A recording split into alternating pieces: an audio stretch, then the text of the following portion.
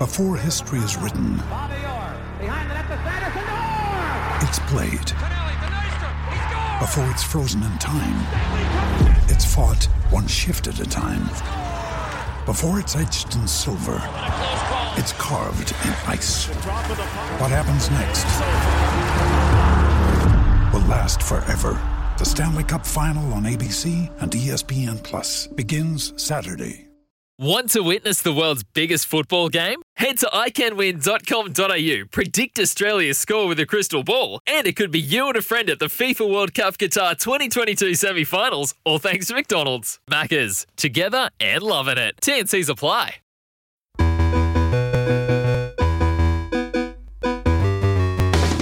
Here's Tapania, dummy half this time. Now Hughes. Hughes will have a crack at the line. And Hughes! Oh, did he get it down? I think he might have been held up. That one's going to be interesting. Oh, the try's given. Nice shift of ball here. Kiwi's looking expensive from it. And now Dylan Brown. Rapiner inside. Oh, yes!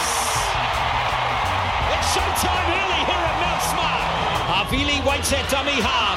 Nice and flat on Monet. Nice cut out pass. Here's a chance. Katoa scores for Tonga. On the fifth, and that one's lost. Oh, it's been picked up here. This could be a chance for Rapana. Oh, great tackle. What a try-saving tackle that is. Smith goes left.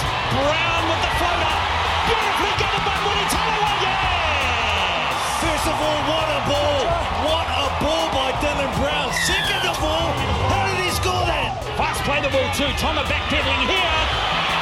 Papali'i! Brilliant finish.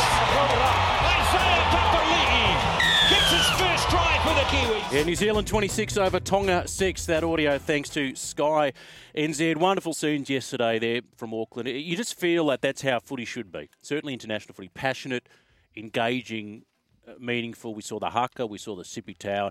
It felt like 100,000 when that throng of Tongan fans really got into it. They were mad for it, weren't they? There hasn't been a game in New Zealand for 63 years, and it was unreal. They turned up. It would have been amazing playing out there. And who else turned up? Well, Joey Manu at fullback. What were the numbers recorded? Brooksy just told us officially 404 for a fullback. For anyone, who does that? Yeah, 404 run meters. That's frightening. That's a decent exercise stint for the week for me. Is to do one lap around the thing. Well, it's interesting though because when he's played a couple of games at fullback for the Roosters this year, when Tedesco's been in Origin, and he's been criticised a little bit, saying, not massively, but they've said, look, he's definitely a centre. Doesn't look natural for him. Yeah. When I was watching him play, like I thought he performed well. He probably looked to do too much, but if it's not a natural position, you do need a bit of time, and that's one thing that I'm enjoying when you're watching these international games. These guys playing out of position.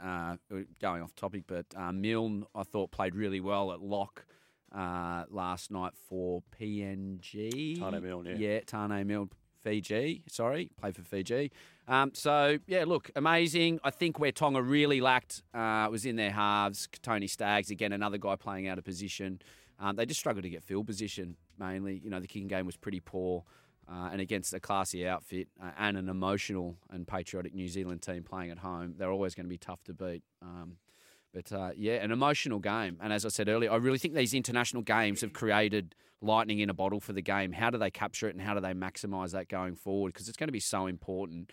The amount of, call it patriotism for your country with the flags, the colours. As you said, there's 18,000, but you could have thought there was 100,000 there at the game. So beautiful moments. You were big on the singing too, weren't you? Great soundtrack. I think they need to release a soundtrack.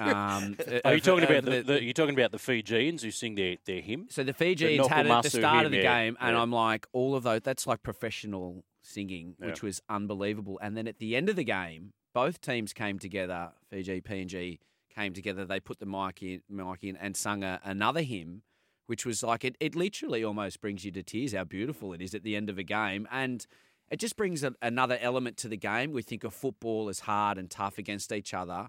But then when you look at this aspect of the game, it brings in what it means for players to play for their country, what it means for their families. We saw Schuster break down into tears when he's singing the national anthem. Of course, he lost one of his close mates this year in Manly to a heart attack, and he was playing for him. So it just has another element that football is now unlocked. And as I said, it's like lightning in a bottle. Well, the one advantage that rugby always claimed over rugby league is that the international game was a lot better, and I guess you could say a lot more passionate. You think about Wales and land of their father, and it's rousing. But what I saw last night, I thought was the equal of that. I thought it was the equal. Yeah, 100%. I'd tell you what, the singing put the Viking club to shame, didn't it? Yeah. It's a little bit like, this is a little second rate, this Viking club now. And it's like listening to the English, the Barmy Owl get every song, and we go, it's out the bit. Just quickly on the spine before we get to a break, Manu Brown, Hughes, Smith. I mean, this was a pretty comprehensive result by New Zealand in the end. They're going to be a real challenge for the Kangaroos come this World Cup, because I think a lot of people thought Tonga might claim this game. Yeah, I think, look, I mean, I like the look of Tonga. I don't think they're as strong as what they were, a few years back when they competed so well. Also do want to make a point. It was at the highest record for a women's attendance game in the preceding game of over 18,000. Look, Tonga's got a bit of work to do, and I think these games will expose those fundamental flaws, which is a great prelude into moving forward for Tonga. But they're really going to have to work on their spine if they're going to have any success in this World Cup. 0457 736 736 is the text line number. Just before the break, I saw that Steve Philp guy fighting during COVID. He loved it because he was 1.5 metres away at all times from his aggressor. I did nearly get in a fight in the middle of COVID. I slowed a guy down in our street. So he was like, we live in cul-de-sac. Kids are out in the road, and he was coming a bit too fast. So I just slowed him down. He wound the window down. He goes, "You got a problem, mate?" I said, "Yeah." Just pointing out the fact that there are children around, mate. Like, if that was me, I would have gone, "It's really sorry, buddy." And he goes, "Do you want to have a go, do you?"